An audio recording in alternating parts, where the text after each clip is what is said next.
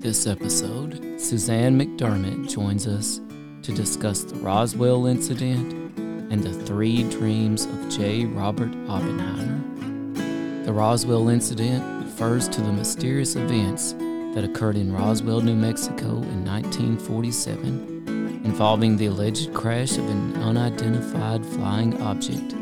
My father was a rancher east of Socorro, southeast of Corona, near Roswell, New Mexico.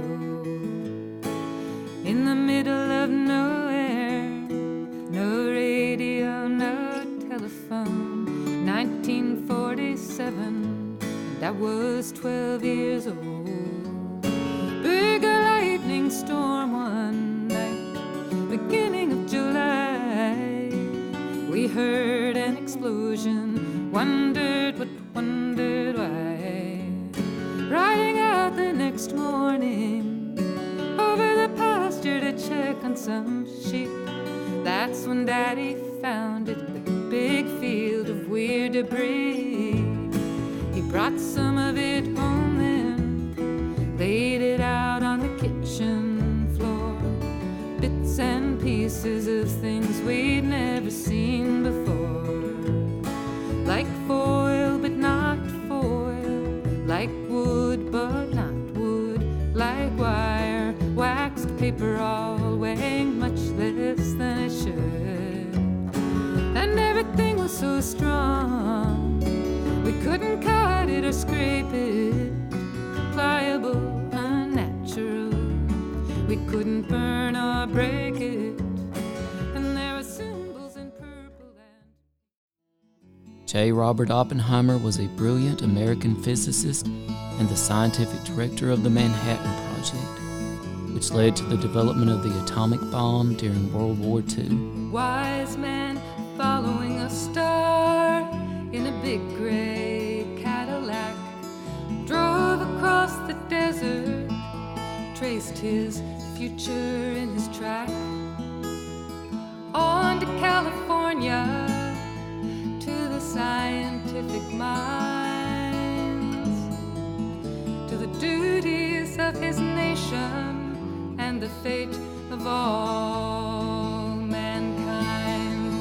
I've dreamed that I saw 3 men standing in front of me.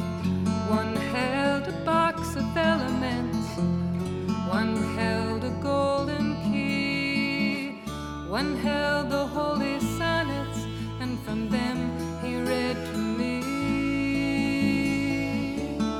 But I am betrothed unto your enemy. We know now that in the early years of the 20th century, this world was being watched closely by intelligences greater than man's. Did the CIA write Wind of Change by the Scorpions? As humans busied themselves about the various concerns, they were scrutinized and studied. Dr. Loeb, what percentage chance do you give it that you have indeed uncovered extraterrestrial or non-human technology? With infinite complacence, people went about their affairs, yet across an immense ethereal gulf, intellects vast and unsympathetic drew their plans against us. Prior to your abduction, did you believe in UFOs or any sort of alien life form? All things unexplained. So some of that, I think, sir, we'll save for closed session.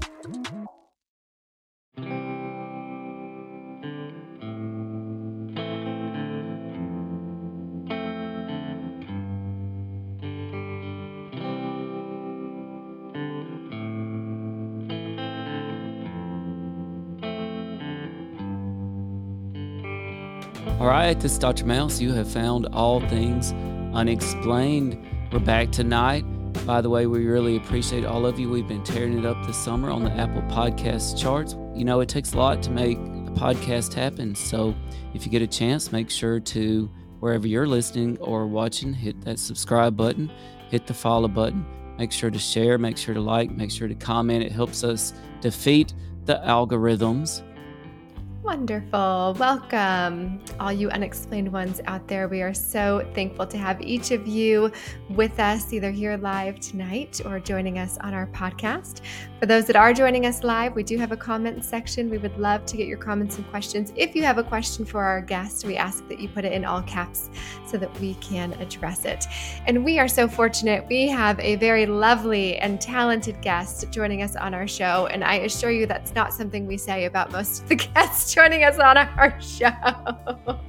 Teasing. So I'm only true. kidding. We've had many lovely guests on our show, but I have had the privilege of delving into her past over the past few days and reading her blog and listening to her music and learning all about her travels and her successes. And I assure you that you will all want to know our guest so much more after this. So we have Suzanne McDermott joining us. She's worked as an artist, a writer, a musician, an administrator, a producer, a teacher. Her songs are critically acclaimed. She's got lots of albums out there, and she is joining us tonight because of a unique connection that we have, something that is now so prevalent in society. The songs that she have written, one about the Roswell incident and another one about Robert J. Oppenheimer, both so prevalent in our culture currently. So Suzanne, thank you so much for joining us on our show. Very glad to be here. Thanks for inviting me. Absolutely. And we are experiencing a few technical difficulties with an echo, but we are all pros here. Suzanne has performed live all over the place. We're going to work through it. I think that we will be just fine. So the first thing that we really wanted to dive into was this journey into your music and your storytelling.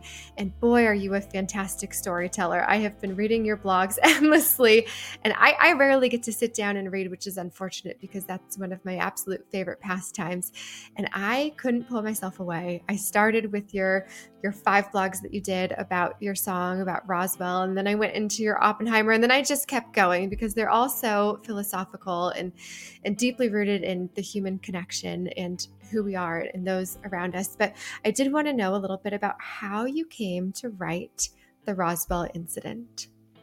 Well, you probably know this if you've actually read those blogs. I was in Kerrville, Texas in 1996, I guess, at the folk festival there. And I ran into a guy who was putting up his tent, and we got to chatting, and it turned out he lived right next to Area 51. I said, "What? Area 51? That sounds familiar."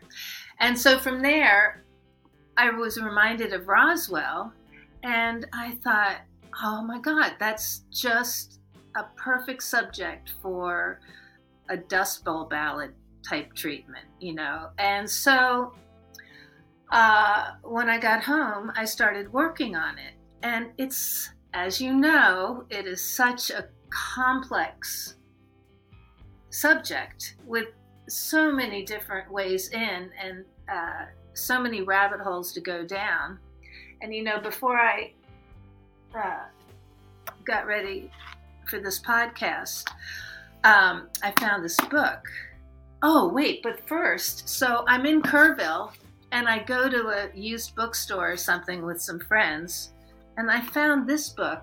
I don't know if this is reversed or not on the screen, but it's The Secret of the Saucers by Orfeo Angelucci. And it's a 1955 book on an encounter with a flying saucer. And it's very spiritual. So I thought, well, that's a sign. So I got home, and I was having trouble framing the story. And then I found this book. Again, I don't know if you can see that or not, but it's The Roswell Incident, the classic study of UFO contact. And when I opened this tonight, I just saw that I'd marked the pages. I'd folded down the pages of the passages that helped me tell the story. So I framed the story through the eyes of, I made it one narrator, but the 2 children who were involved in the incident, the son of the rancher the daughter of the rancher who found the debris and the son of the military officer who came to clean it up originally. So I didn't quote them exactly, but I used their experiences to tell the story. So what's wild to me, and this song is it's beautiful. All of your songs are really beautiful. They're the kind of songs that you can just sit and listen to and actually sort of contemplate your life and what you've known to exist. But the song is so lovely. As you said, you had used these two children's versions of the story essentially to write your song. But what is amazing to me is how this song led you to meet the boy, who now, of course, is a man when you meet him in person, but all of the other people along the way that were connected to the incident, or how your song got taken to so many different places. Is that something that you ever thought might happen, that you'd get so connected to Roswell through this one song? Never in a million years. I really didn't. However, I did have a college friend who encouraged me strongly to make an EP and to send it to Roswell. I forget how it all, came about, but I was invited by the mayor of Roswell to perform for the 50th anniversary. And it was like a small town summer fair, the 50th anniversary. And there were more press people than there were attendees. And but anyway, I performed right next to Whitley Strieber, giving a talk, and what I mostly remember about him is that he had a pet parrot or some kind of pet bird on his shoulder throughout the entire event.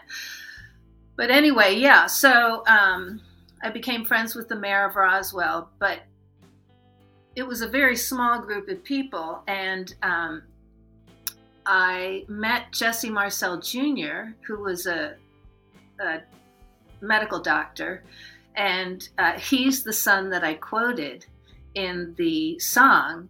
And he invited me up to his hotel room where his wife and a couple of his kids were, already turned in for the night. And I played the song for them. And it was very dark, but it was really, it was a beautiful experience. Yeah. That's so wonderful. And to read your blog about that experience for you, it just seemed like everything kept happening. Next thing you know, you're in the car with the mayor and he's driving you home from one of your performances and you're getting invited up to sing the song. And it just reminds you how much the UFO community used to be quite small. The people that were all involved in the Roswell incident was very, very small. And now that community is growing and growing, and everybody's talking about it everywhere you go. Every news outlet has been covering these congressional hearings and what have you. Have you found that your song has picked up steam again, that people are playing it more or finding it more naturally, or has it sort of stayed streamlined from when you first released it? Well, first of all, when I first released it, there was no streaming and there was no, it was all, at that point, CDs mostly, and folk DJs. And however, a few years ago, a YouTuber used the song behind one of his shows. And so because he was popular, this song, became, more people listened to the song. And it's definitely the song that's been listened to more, as far as I can tell, than any other of my songs, even though I've got some great other songs, if I say so myself. But anyway, so that happened. And then, every once in a while I would get into contact with someone about the song, because I was sort of following what was going on. And so. Thanks, Suzanne. So I have to ask you, I noticed on your blog that you hear a lot of stories from old timers that were maybe maybe not a part of the Roswell incident. Can you share maybe one or two of your favorites that you heard from folks? Well, I'll tell you, one was, I mean, I'll just say this. When I first wrote that song and I first performed that song, I was playing at a little club in the middle of Massachusetts, a little folk club opening for someone. And I thought, okay, I'm about to perform a 6+ minute song, and it's about a flying saucer crash. And so, but what I discovered was that people, thought I was singing about my father and that I was the 12-year-old, and I had to tell them that I wasn't that old. And then also I had, people coming up insisting that it was a weather balloon. But one interesting experience was that an older man came up and said that he'd been in the Air Force flying from some base in Southern California, I think, they were supposed to land at the base that is no longer there. It was called something different at the time, I forget. But anyway, and they were diverted. They were not permitted to land, and they had to go, change their flight path. So that was one.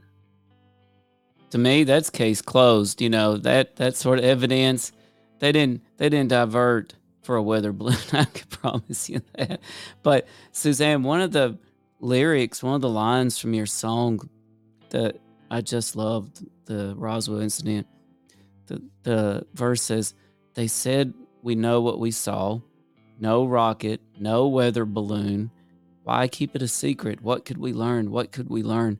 Well, we don't know, but we do know two things. We know what we saw, and we know that we are not alone." And that is really profound, I think. Did you ever find yourself picking up on the X-Files or any of this other UFO culture? The X-Files was a little after my time. And I didn't watch much TV as an adult, but as a kid I did.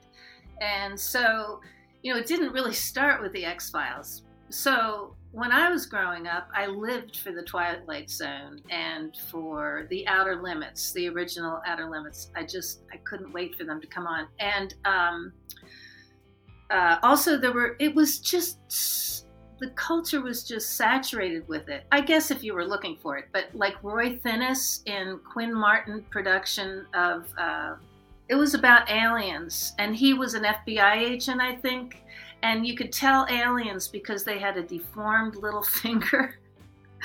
And like the camera would zoom in on the little finger. So anyway, it was just around, and it was really interesting and fascinating. But I don't have to talk about this right now, but tell me if you want me to. But I was just rereading this afternoon, in 1955. Right. So these two books I have, these are both 1955. Inside the Spaceships and The Secret of the Saucers. And I was just reading Carl Jung.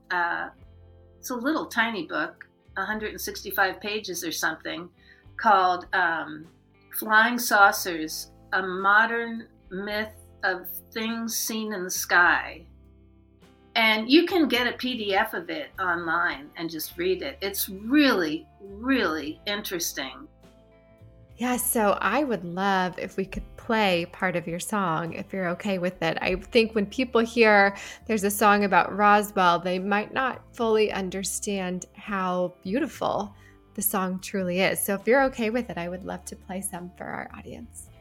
Yes, here we go. This is Suzanne McDermott and the Roswell incident.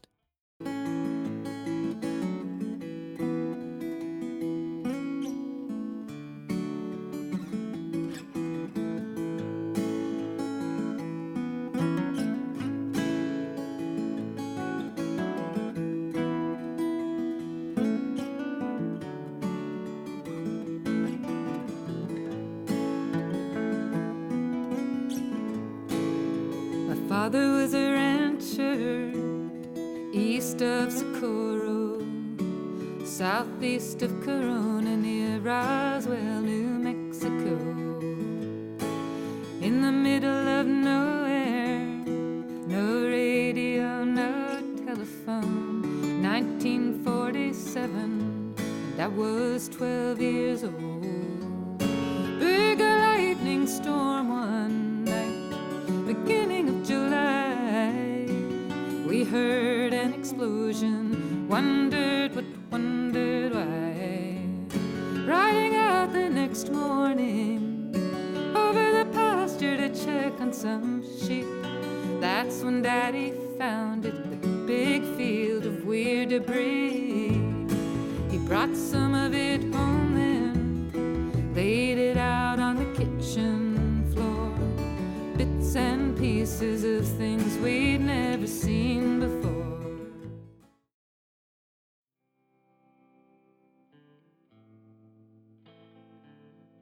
So lovely. It's seriously, you have a gift for storytelling, number one.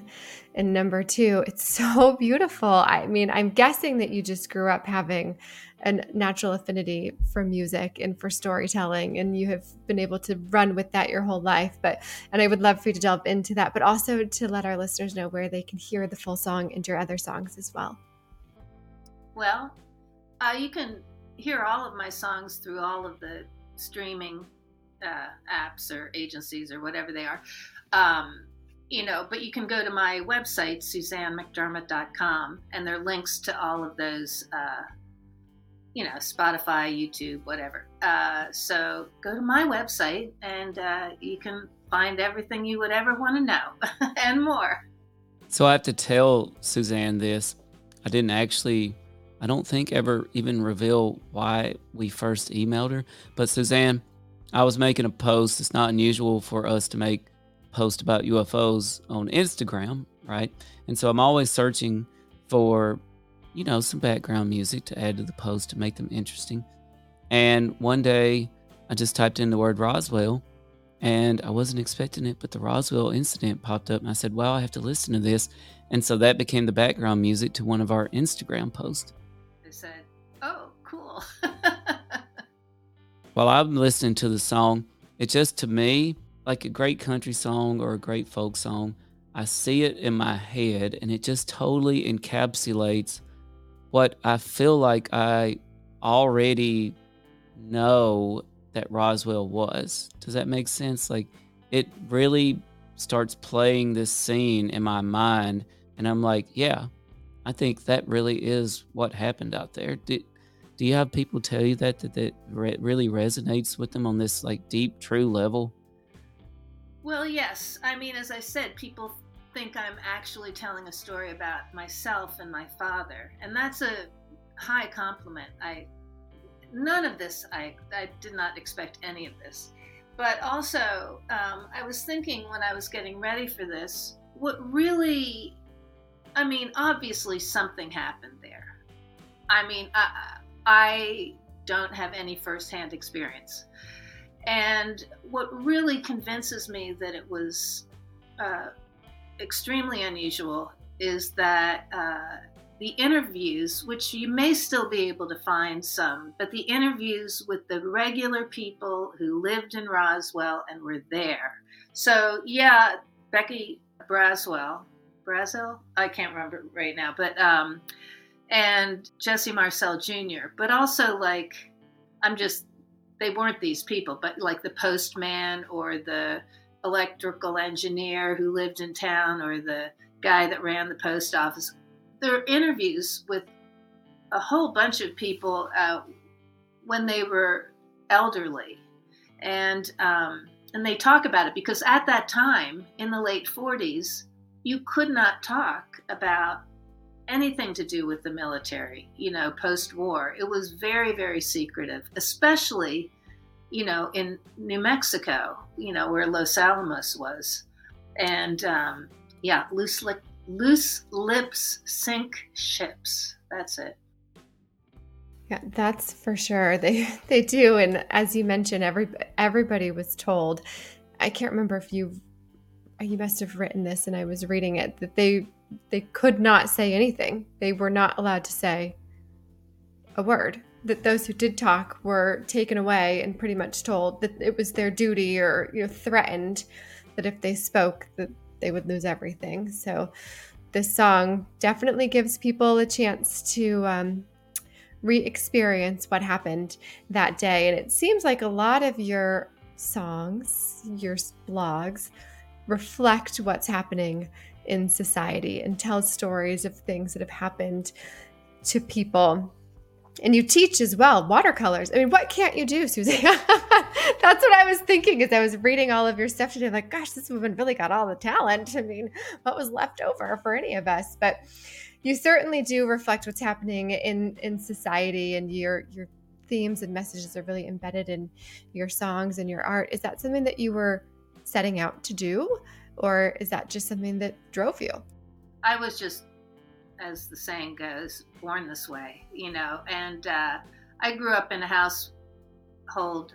My parents were 2 generations older than I was, and my mother wrote poetry, and she slept with the English book, the Oxford Book of English Poetry, next to her bed. And my father was a lawyer, but he was a Shakespearean scholar, and he read Donald Francis Tovey's essays and musical analysis for fun. And he went to bought records. He was a really early audiophile, and he bought records from Sam Goody at his first store in New York City. Oh, and my dad was like super into history too. Oh, here's my first encounter with sci-fi was, I'm about to have a little alien visitor here. Oh, maybe she won't come over. But anyway, my father took me when I was like 9 or 10 years old to see Forbidden Planet, the movie. And we were 2 of maybe 10 people in the theater, but he was so excited because, there she is. This is, oh God, Miss Tallulah. Because Forbidden Planet is based on Shakespeare's Tempest. And he was explaining to me as, the movie unfolded, how it was based on the Tempest. But anyway, I grew up in that kind of household. So there was music and art, and I sang, before I could speak almost. And, I was writing poetry and painting and drawing, and it was just who I am. And so I live like I have a trust fund and I'm 20 years old, and I don't, and I'm not. Okay, I love that so much. That's amazing. I wish we didn't have to, we're muting ourselves because of an echo situation, but I've laughed so many times, and the cat meowing was fantastic. That's a t-shirt. Yeah, that should be a t-shirt. Yeah, I live like I'm 20 and have a trust fund. So wonderful. And that's actually quite opposite of your personality, just having delved into your knowledge of the world, your ability to think about what's going on. And something that we had wanted to talk about, interestingly, was how you've used music to sort of explore society's fears and hopes and collective consciousness. And as I was reading your blog today, you had written something talking about sort of this collective idea of UFOs and what is it, and are we shifting our consciousness to believe in something different? What could it possibly be? And you said, but be prepared. Change, not to mention changing a personal paradigm, will make you extremely uncomfortable.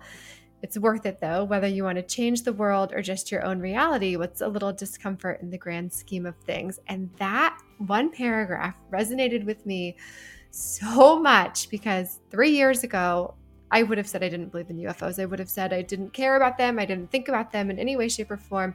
It wasn't until Tim approached me to do this podcast with him.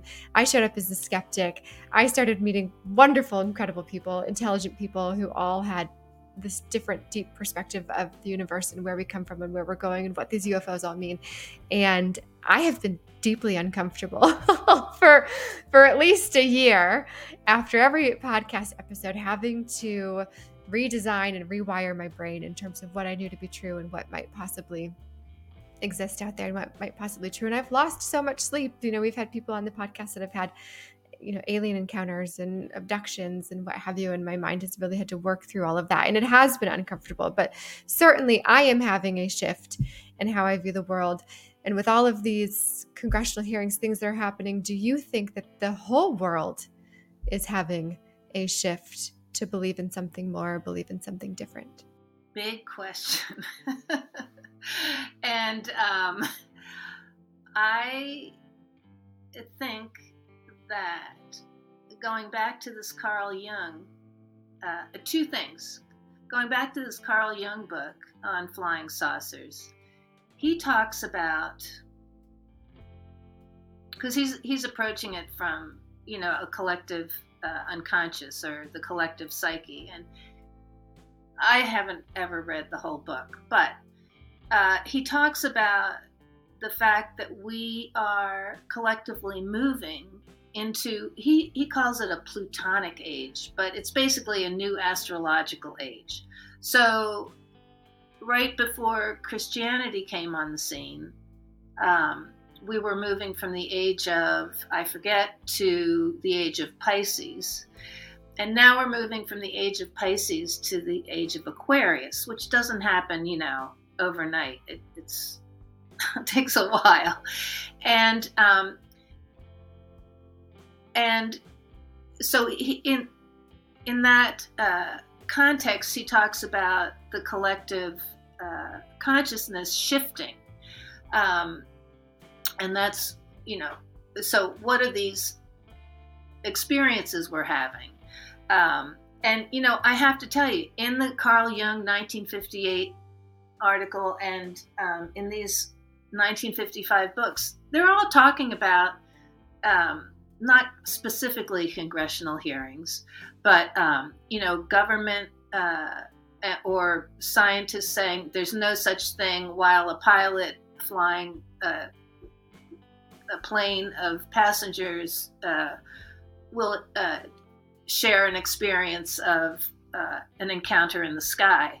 So the other thing that I just heard this past week, and I'm just going to kind of throw this out there because, obviously there's something going on. I haven't had any direct experience. And, I think in the song, I kind of allude to, was it something from the future? Meaning, like, is there some kind of time wormhole or whatever involved in these encounters?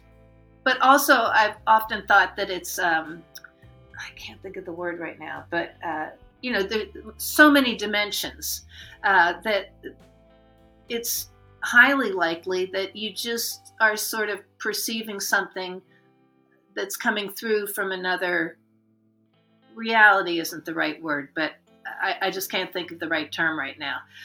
Dimension, whatever. Dimension, probably. Yeah. And so anyway, there's a new book.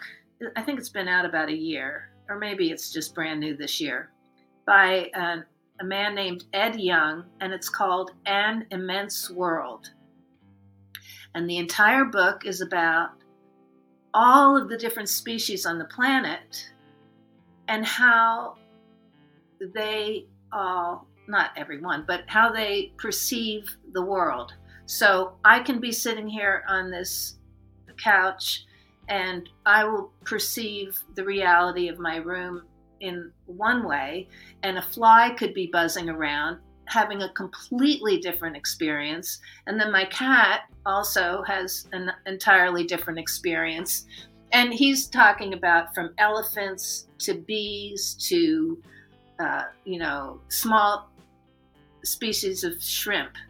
And so I highly encourage you to, there's a podcast on, there's an interview with him on Point on WBUR that is amazing.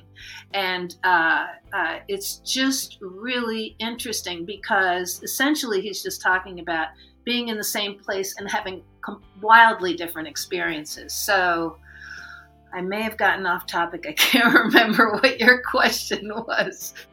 All good. No, I think that you're right about people having different experiences or animals having different experiences just based on perspective and exactly what they're going through at that moment. But speaking of experiences, you also have another song about Robert J. Oppenheimer. And I know Tim wanted to delve deep into that one with you as well. So, Tim, I'm going to toss it to you to move in that direction.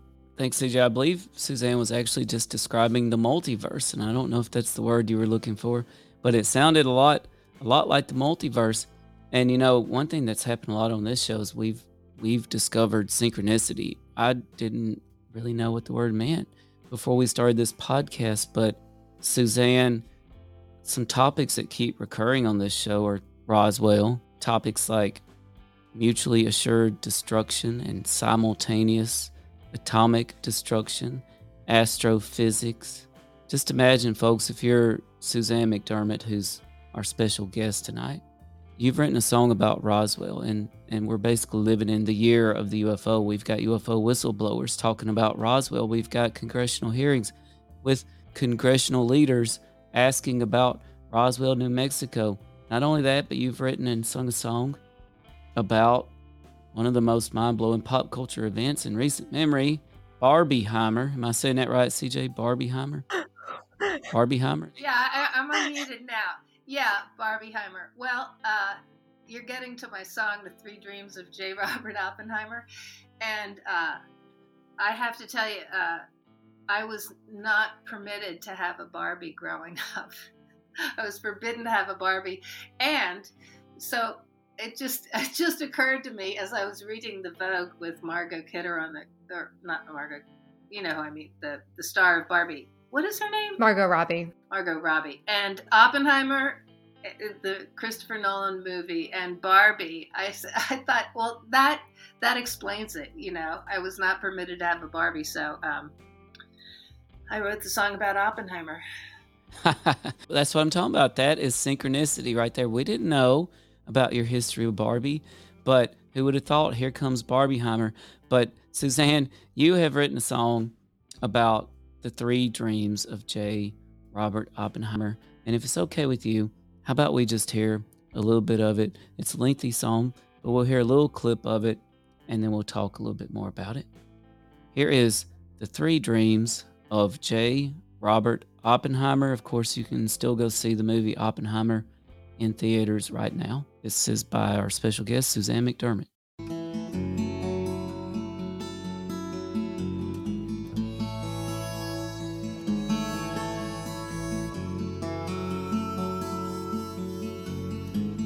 Wise man following a star in a big gray Cadillac drove across the desert, traced his future in his track, on to California, to the scientific minds, to the duties of his nation and the fate of all mankind. I dreamed that I saw three men standing in front of me. One held a box of elements, one held a golden key, one held the holy sonnets, and from them he read to me. But I am betrothed unto your enemy. The Father moved through the Spirit into the Son. He revealed their secrets one by one. He warned that someday I would wish I never had begun. And that's a little clip from The Three Dreams of J. Robert Oppenheimer. And right off the bat, Suzanne, I'd love to hear all about this, but I couldn't help but notice, whereas Roswell seemed kind of straightforward and very realistically descriptive, even though it's of a UFO event, Oppenheimer seemed to have a lot of symbolism, and it's hard not to notice the religious and other symbolism in your song, The Three Dreams of J. Robert Oppenheimer. First of all, I got the idea for the song from watching a BBC 7-part series starring Sam Waterston as J. Robert Oppenheimer. So I wrote that song in 1982. There was nothing available about the Manhattan Project at that point, or Los Alamos. But anyway, I did find one book, I think it was called Brighter Than a Thousand Suns. Anyway, I learned that Oppenheimer, amongst other things, was reading the Holy Sonnets by John Donne.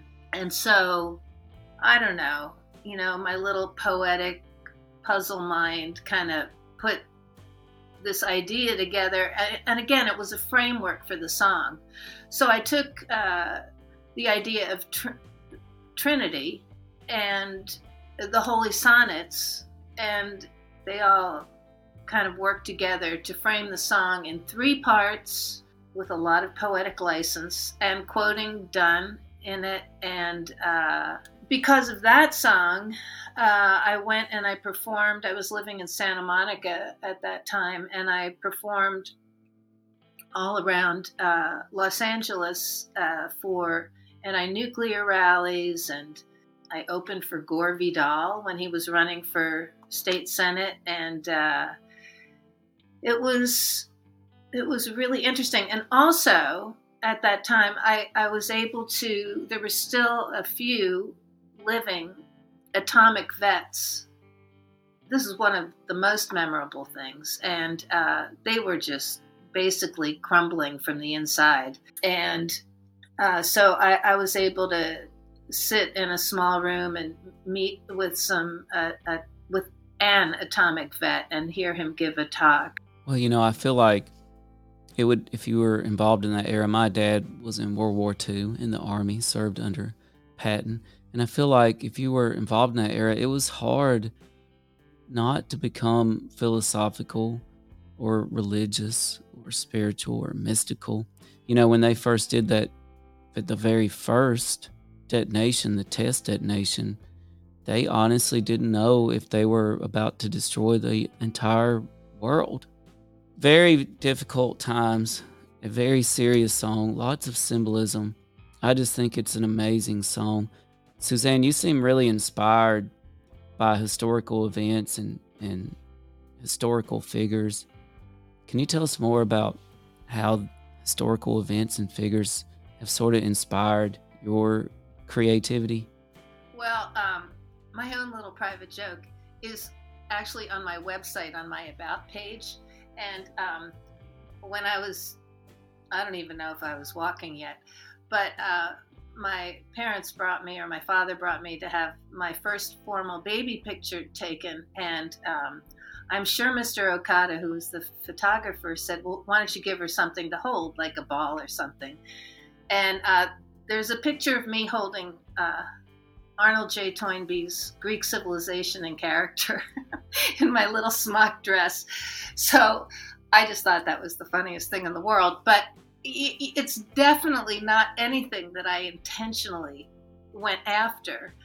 And yet, there's the Oppenheimer song, there's the Roswell song. When I started, it's a long story, but when I started trying to kind of refit my touring so that I could, earn some kind of a living, I started giving programs, and all of them were historically based. So, on American folk songs. And then I recorded a Christmas album, which was essentially like the history of the Christmas Carol. So I toured with programs on the history and development of the Christmas Carol. And then when I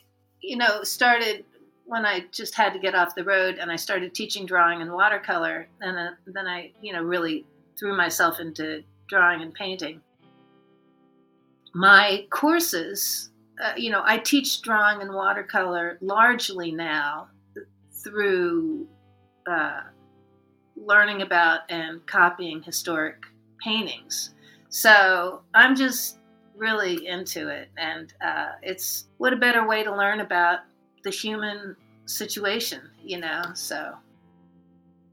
I really can't agree more. I was thinking as you were saying this about the songs and about the paintings and using historical concepts to create those. how much more our children would learn in school if they were using art to learn history, if they were writing songs. I mean, look at how successful Hamilton is, right? So Hamilton shook everybody's brains. Everybody loved Hamilton because here you're getting this story of history presented through a really creative form of art that high school students loved, something that they would not have been interested in before. And so when you can take something like a historical event or a historical figure and put it into a song or into a painting or what have you, I do think it resonates with people. I think it sticks with people more. We need to incorporate so much more of that into our education because so many people do have artistic brains. Me, not so much. I try, maybe writing, but I really struggle with art. Though my kids have it, and my grandfather was a fabulous artist. So maybe I'll have to take one of your classes and see what I can do with some watercolors. In my lifetime, I've watched the arts. Well, in some ways, they've been promoted. And this is a whole other conversation that I actually don't want to get into. But, when my mother was growing up, they had to memorize Shakespeare's Julius Caesar. I mean, as little kids, and so it was, this is,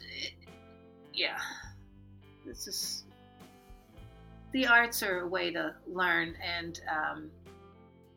And also in terms of denigrating yourself, in terms of not being artistic or stuff, if there was a time in my life when I was a zealot for people drawing, not learning to draw, but just to draw, like everybody, anybody. And, it's much more popular or accepted in England and Europe, but not in the United States. And I cannot tell you how many adults told me that, their 5-year-old could draw better than they could. They couldn't draw a straight line. They didn't have an artistic bone in their body. And I'm like, if you had to find a toilet in the middle of the Sahara, you betcha you could draw something to communicate to somebody who you spoke a different language from. And, there's all this baggage around people being able to express themselves, and a lot of it has to do with the materialistic culture that we live in that I could just keep talking about, but I won't right now. That's right. And a lot of people believe that Close Encounters of the Third Kind was really onto something when basically we were communicating with extraterrestrials via music and art, and a lot of people think that if we ever do communicate with extraterrestrials, it's going to be through things like mathematics as well, which, by the way, is closely tied to art and music. And so, by the way, CJ mentioned Hamilton, and I know all about Hamilton from the Hamilton Polka by Weird Al. So shout out to Weird Al. Taught me all there is to know about Hamilton. But see, again, art, right? Through a good polka. That's so funny. And Suzanne, you're so right about the competitive nature of our culture and thinking we're not good at something and not wanting to fail in the eyes of others and what have you. And it is absolutely a mental block. And I just need to open my mind to the experience and sit down and do it. Suzanne, sorry. I want to hit on something you talked about, the Christmas Carol education that you do. And I hate to put you on the spot, but is there anything you can tell us about the history of Silent Night? It's a German carol, Stille Nacht, and no, that wasn't. I'm talking like way back to 11th century, 12th century, but I know it's a German carol, and I know there was a movie, wasn't there, about a day of amnesty for Christmas, and I don't know, but no, I don't, and that wasn't part of my repertoire. But I did want to say something about music, and that when you said Close Encounters, I completely forgot about that. And that sequence, it came from a composer, not Karl Orff, not Kadai. Might have been Zoltan Kadai. But anyway, what I wanted to say is that even Mahler Gustav Mahler talked about the music of the spheres. And there are like prints or drawings or lithographs of describing celestial music. And just the other day, I saw an article about, of course, everything is newly discovered, but an article about some scientific paper on basically celestial sounds, celestial music coming from outside the galaxy, outside our galaxy, I think. I would have to look it up, but you could Google it easily and find that. Yeah, and another thing, another thing about our culture is that it's so damn noisy. It is so noisy. You cannot hear anything. I mean, it drives me crazy. And but you can't hear the birds, the bees, for the leaf blowers and whatever. But there's so much music. Even just trying to record sounds of nature.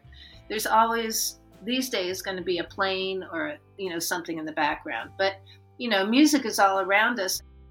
Getting my blood pressure up talking about this noise pollution. Yeah, don't get Tim worked up about noise pollution. Tim, I saw a meme the other day and it made me think of you. And it was somebody saying like, oh, we moved out of the city because we just couldn't stand all of that noise. And either side of them is like people with leaf blowers, blowing all of the leaves out. And I'm like, oh, it's so Tim. I think one of the first things you ever said to me when we were talking on the phone one time was like, the leaf blowers, the noise pollution in my backyard. They start up at like 7:30 a.m. and they just keep going. Two things make me want to commit murder. I realize I'm saying this in public, but leaf blowers and wave runners. Those two things. Nothing will ruin a relaxing day at the lake like a wave runner off in the distance making constant noise. I agree. I tell you, Suzanne, one thing that a lot of folks often wonder about when we talk to an artist or a musician is, can you tell us a little bit more about your creative process from idea conception to the final product? I think that's something that non-artists, non-musicians, that they just don't really have a concept there of what's happening from start to finish. From start, I don't know, but when faced with this sort of question, I think about Kandinsky's, he's got an article that he wrote on the question of form. He talks about the white fertilizing ray. And I'm not sure if in that context he was talking about this, but it's, you were talking about synchronicity. So I think the creative process has a lot to do with a number of different things. One is preparation. What do they say about opportunity is something about preparation. I can't remember the quote. So, it's good to hone to get your muscles exercised and prepped for a run, if you're going to do a run. So it's good to practice whatever art or craft you're working in. If you're a guitarist, you have to practice. If you're a pianist, if you're a writer, you have to write, and there's that. But also it's like, you get an idea, like with the Oppenheimer song, like, I don't know where did I get an idea to write a song about that? But it kind of catches you, it's like, oh, there's an idea. And somebody once called me an idea factory. So, you can't follow everyone, but if it sticks, then, okay, perfect example. Like, with the Roswell song, that I turned around, walked into a bookstore and picked up an old book about, flying saucers, or, and it's not like anything I do intentionally or one would do intentionally. I mean, you can sit down, meet with a writing partner, knock out a song, and so forth. That's not what I do, but this is reminding me of something, and I can't quite think of what it is, but you sort of, in terms of synchronicity or coincidence or serendipity or whatever, this is how I live my life. I'll get an idea and then I turn around and there's something else related to it, or I go down a rabbit hole and something else is, feeds into the idea. And it's true of like putting together my courses or preparing my classes or, choosing a painting. And in a way, it's kind of anxiety producing because I want to know everything up front. I'm a Virgo, and I do have anxiety, and I would like to know everything up front, and it just doesn't work that way. So eventually, part of the practicing the craft or something is that you have enough skill to honing the package. And I don't know if any of that makes sense because it's a very kind of abstract experience. And, Twyla Tharp, the dancer, has a really good book called The Creative Something.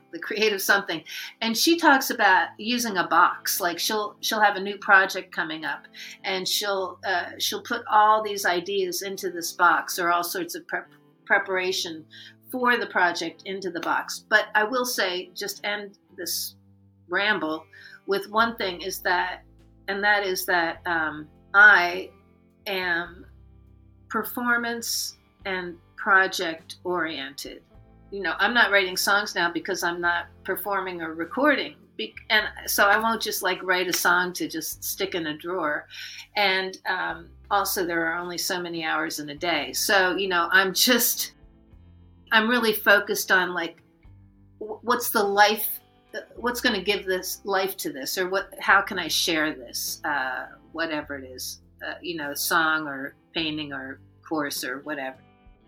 Well, you certainly do fill every hour of the day, it seems. I mean, to spend some time on your blog, you realize that you meditate and you do yoga and you teach classes and you have music, and you are so deeply connected to everything you've ever created. It feels like every song that you create forms all of these new connections to new people who take you to new places with it. And even with the Oppenheimer song, I was reading where you ended up meeting some of the physicists who had worked on the Manhattan Project, including Francis Lowe, who ended up playing the piano with you on this song. And I can see you have more.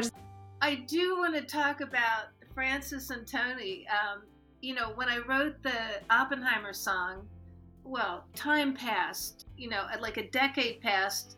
I went many different places, and I wound up at MIT, and I was working with the chairs, a couple chairs of the faculty, and the president at that time, and faculty policy committees, and just faculty committees. But anyway, I just happened to connect with two retired theoretical physicists.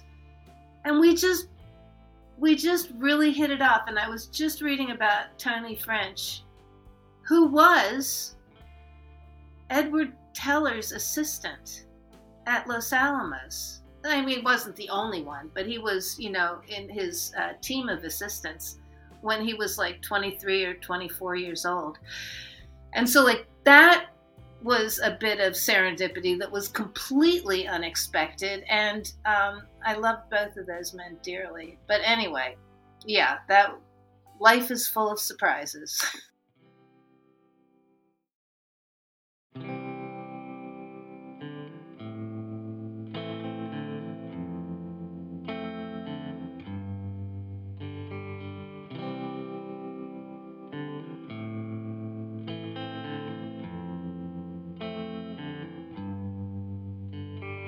It sure seems that way, but it also feels like you have curated a life to be full of surprises. So that's a beautiful thing.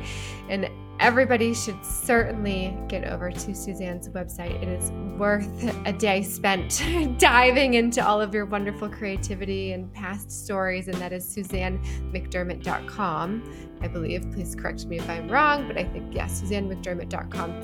You were mentioning the book by Twyla Tharp, and that is The Creative Habit. Learn it and use it for life is what that one is called.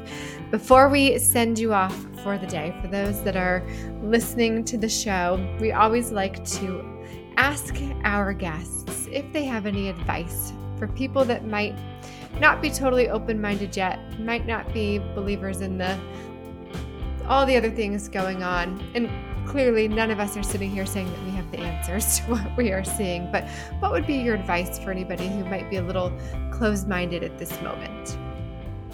Oh, there's more to heaven and earth than something, Horatio. Yeah, I mean,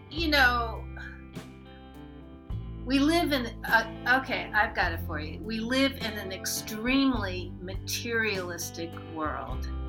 It's just, I think about probably as materialistic as it's ever been.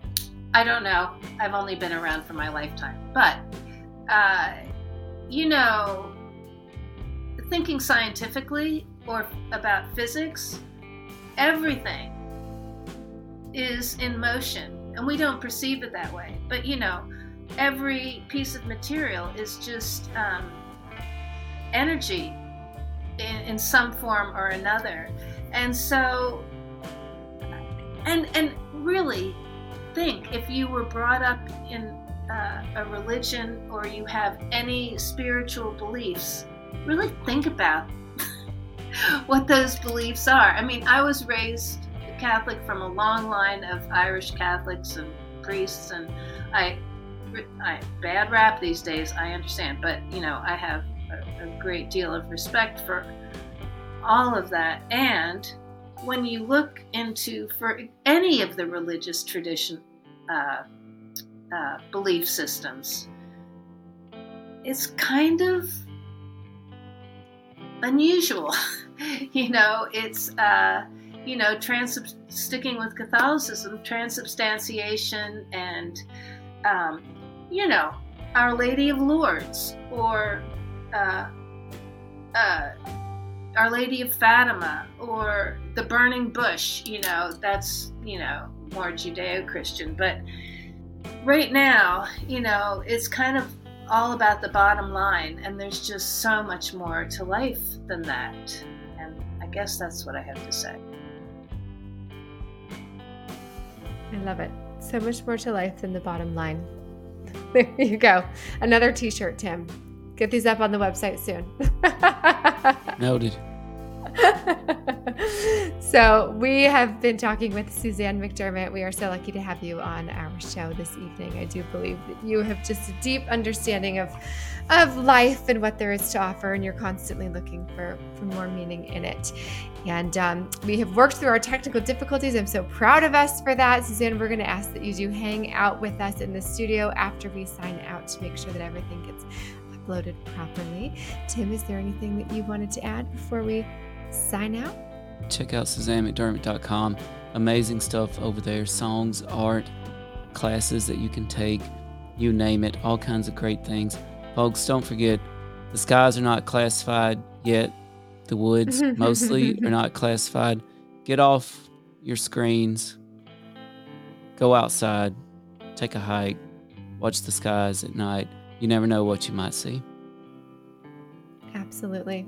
I told Tim before we started the show, I sent him a message. I said, I think Suzanne's going to be one of my favorite people after today. And that is just from not even speaking to you, but reading all She really that you did have say that. done. Yeah, that's not a lie. I just loved it. So everybody do yourselves a favor and go take a look at her website. Thank you so much for joining us, Suzanne. We hope that we can have you on our show again. For everybody that is listening, we hope that you stay happy, stay strange, and listen to all things unexplained.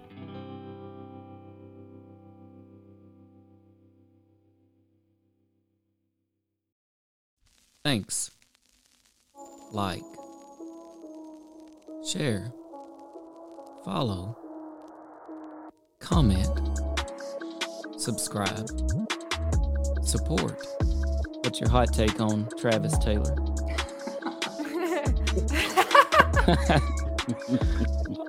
I've got an exclusive for you guys if you want it about the Alaska. We do. Okay. More at BigfootUFO.com. All things unexplained. So some of that, I think, sir, will save for closed session.